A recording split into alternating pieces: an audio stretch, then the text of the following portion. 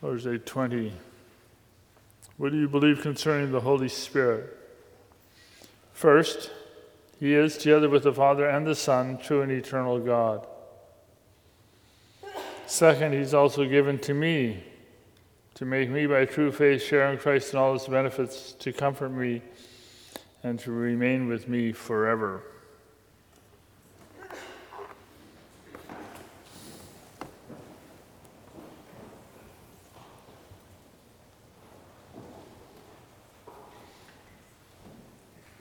Beloved in the Lord Jesus Christ, brothers, sisters, one of the teachings, one of the doctrines of the Bible concerns the perseverance of the saints. The teaching that says that those who are saved cannot fall away from salvation. And this teaching is prominent in Lord's Day 20. For here we can read, "The Holy Spirit is given to me and will remain with me forever." That's a pretty bold confession. The Holy Spirit, whom we confess as God Himself, is given to me, that I might have true faith and so share in all the riches and consolation of Jesus Christ. And this is true for me forever. Only one question and answer on the Holy Spirit, and so much in it. We're not going to examine the confession that the Holy Spirit is God this time around. I want to bring your attention to that last part, that the Holy Spirit is given to me and will remain with me forever. The Holy Spirit is given to me and will remain with me forever. So our theme, the Holy Spirit is given to me and will remain with me forever. We'll see two things looking at our text in Matthew 12, spiritual vacancy and spiritual life. Our focus will find its source in our reading of Matthew 12, 43, 45. There, Jesus tells a story of a demon who leaves a man. Now, we don't place much stock in demon possession nowadays. Maybe we should. But anyways, it's clear from the New Testament that in Jesus' day, there were many who had demons, who were demon-possessed. And that Jesus and others were confronting demons and casting them out. Not only Jesus was doing this, but he says the Pharisees were doing this. We know that the sons of Sceva in Asia Minor were doing this. But Jesus was preaching and healing and casting out demons and thus pitching the tent of God's kingdom all over the land of Israel, from village to town to countryside. But what would the people do? Would they accept Jesus? Would they make room for him? He was busy cleaning up the mess sin had made. And sin has made much brokenness in the world. It's brought lameness and illness and blindness, death, even, and demons. But Jesus went about restoring things. As he was doing that, he was confronted time and again by the legalists and the serious secular people, the Pharisees and the Sadducees and the scribes. He was confronted about Sabbath laws, about work on Sunday, we might say. He was confronted about his healings, about casting out demons, about exorcisms. His opponents demanded a sign, and he answered that the one greater than the temple was here. He was the great priest. That one greater than Solomon was here, the great king. That one greater than Jonah was here, the great prophet. That the prophet, priest, king was here. This is the one who is walking in the land, preaching, healing, raising the dead, and casting out demons. But the leaders of the people are not impressed. They're not buying into the program or what they thought was this hype about Jesus. So he tells a story, a parable, we would say. There's a demon who leaves a man, and he goes to the waterless places looking for rest. I kind of imagine the plains of Gorgoroth in the final chapters of The Lord of the Rings. The demon leaves the lush places of a human life and goes back to where he comes from, to dry and weary places. When the demon went out, there was an intermediate period. When Jesus came to town, he was changing things. The day of salvation, a year of the Lord's favor, he calls it. A moment of grace. And this happens every worship service. God is here, in our midst, even now. A moment of grace. This is the day of salvation, the time of God's favor. But what would the people do? Would they take Jesus to heart? Turn from their ways, believe in him, trust him, follow him, do the will of the Father who sent him? Join his family, so to say? Or would they only be carried by the excitement of the day? Hey, did you hear that Jesus was coming to town? Let's go and hear what he has to say. Maybe we'll see an exorcism or two. That'd be exciting. Or maybe they would boast that he came to their town. Hey, did you hear? Jesus was in town yesterday. And maybe there would be a little bit more religious talk, a bit more about God and prayer. But would there be an acceptance of the place of the Holy Spirit? Would there be a real decision to be a disciple of Jesus Christ, to love Jesus, to follow him? Would there be transformation? Would there be transformation? The Lord Jesus came into their lives. What would they do? Jesus preached, John baptized, many repented of sin. And the tide of the brokenness of this world is pushed back for a moment. Sick are healed, lame walk, deaf hear, blind see. Demons are cast out. The dead are raised even. And the gospel, the good news, is preached. What would be done with this gift of time and opportunity? Well, the demon, he was unable to find a comfortable place in the dry and weary places of Gorgoroth, so he returns. Maybe yet there's room in the inn. And lo and behold, someone has come and cleaned up the place. It's like a motel room. You know that scene? The room is empty, unoccupied, swept clean and tidy. And the first word here is important. The place is empty. It's vacant. The towns that Jesus visited were cleaned up, so to say. The towns had been swept and tidied up. Things had been set in order. But it was only external. Israel had experienced a house cleaning by the baptism of John and by the preaching of Jesus. Many came to listen and to be impressed. However, this is not the way the house of Israel was to be set in order. The Lord Jesus says there needs to be a fundamental change of heart. The house was empty. All was tidy and it was clean and it was fixed up, but it was empty. There was a great vacancy sign set up. The meaning, of course, is this: that Jesus should be honored as Lord, that the Holy Spirit should take up residence. The preaching teaches us that the Holy Spirit is true and eternal God, that he's the one who ties us to and applies to us all the gifts and blessings Jesus Christ obtained for us.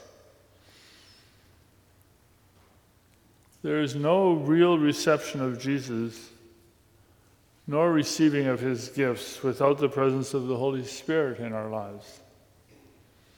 The house has been cleaned up by the Lord through the preaching from this pulpit for this purpose, that the Holy Spirit might live here. But the people think they can profit from Jesus without accepting his demands. Sure, Jesus can send away the demons, sweep up the house, clean up the joint, set it back in order and fix it up. But the door remains locked when the house is empty. And this, my friends, is a very dangerous situation. For Jesus is not here about the externals. And so often we're concerned about the externals. What will others think about me and my life and my family? What will others think about me when they see my children and the mess there? And what will they think about me if they only knew what was really going on behind the closed doors of my life? If what we do on Sunday in worship, and I suspect that for some of us this is true, if what we do here is more about externals than anything else, then we are in mortal danger. The house is clean but empty. The person is religious but vacant. The congregation is moral but aimless. Empty, clean, and all fixed up. Much of our life will fall under that rubric. Empty, clean, and all in order. Few lives are more in danger of demonic attack than that. Some years ago, I had a conversation with a young person, a church member. She asked for my advice about having a dance at her wedding. Not a nightclub dance, but some square dancing and some line dancing. And her in-laws to-be were completely against it. They were opposed to dancing. It was way too worldly.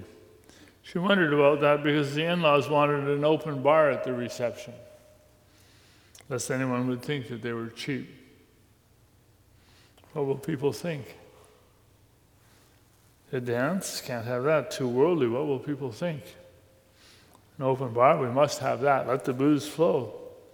Can't be seen to be too cheap. Empty, clean, and all in order. An unclean spirit has left, and we sit under the preaching. We read our Bibles. We send our kids to Christian schools. Good on us. But if the house and the family and the individual, the congregation is only empty, clean, and set in order, and we're set up for a return of the unclean. Nothing is more open to attack of the demons than an orderly moral life. In the life of someone who says, I've got my life together.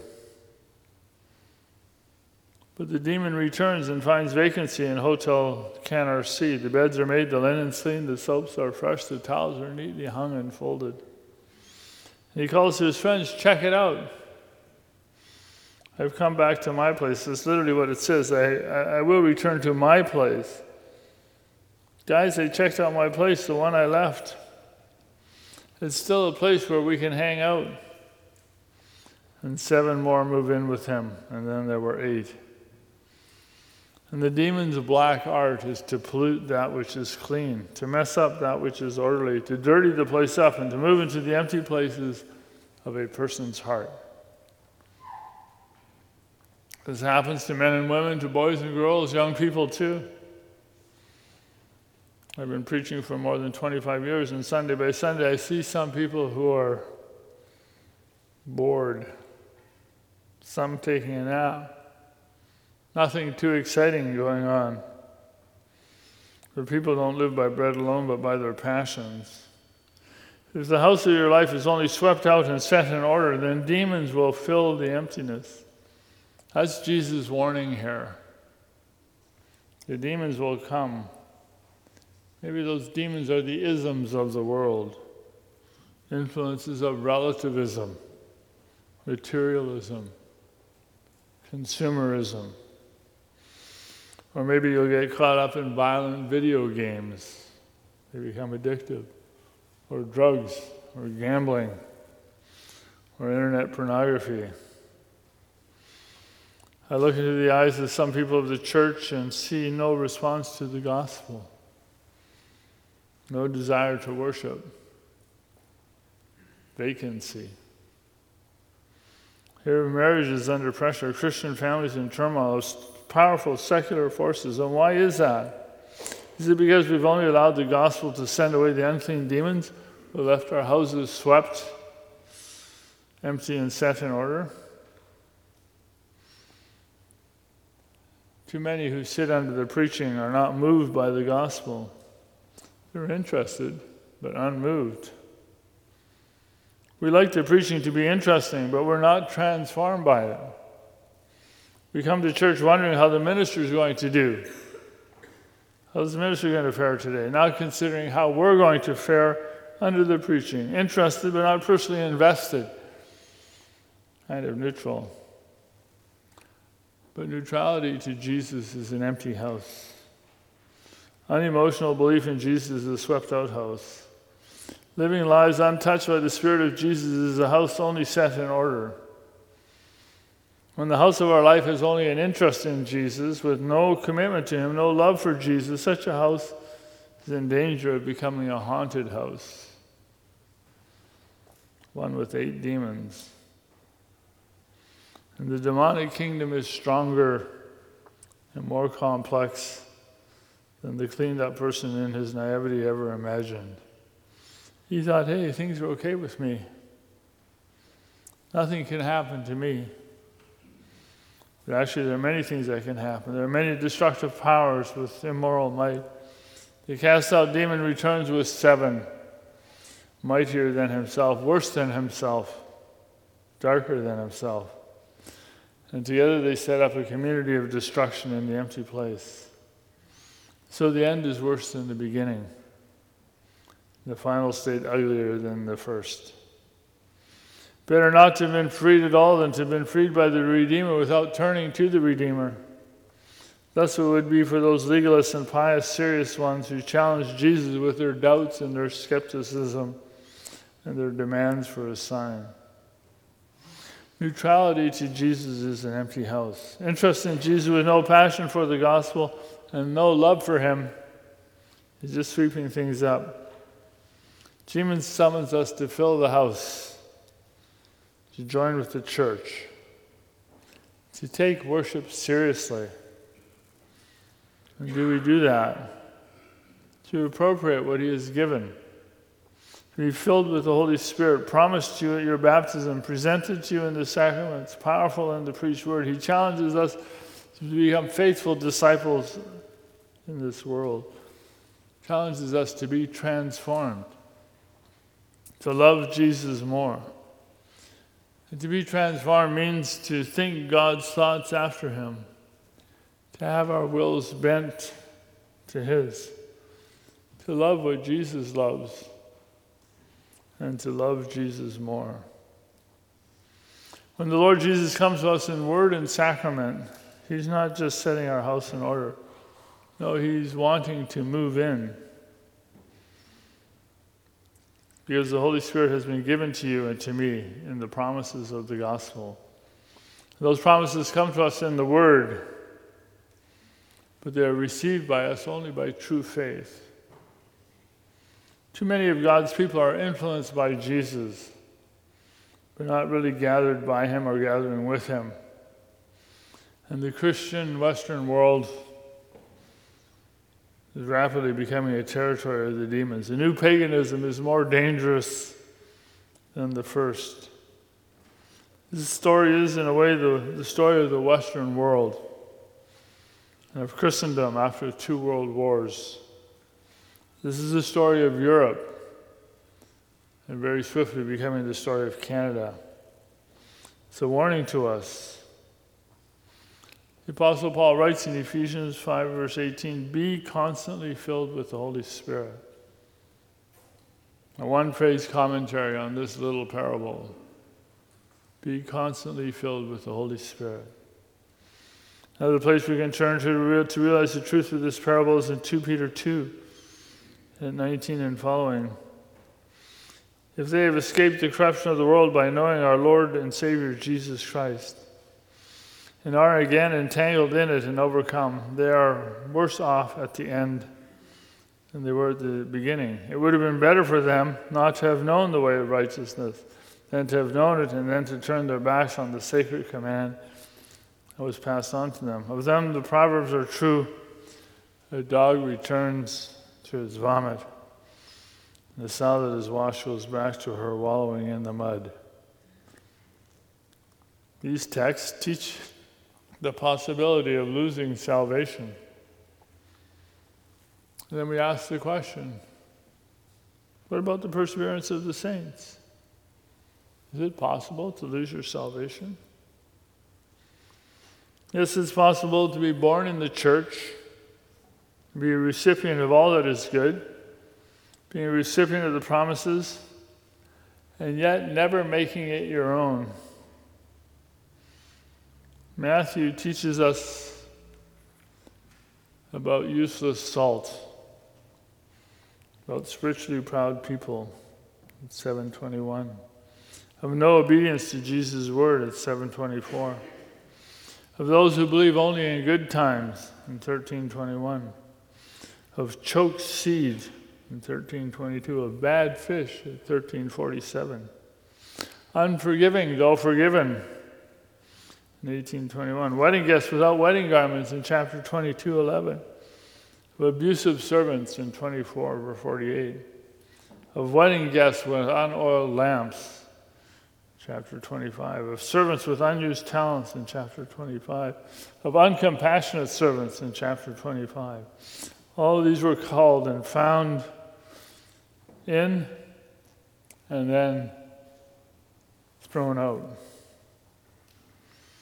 So the warning comes, better never to have a gospel house cleaning than to have a gospel house cleaning and eviction and then to have left the place vacant.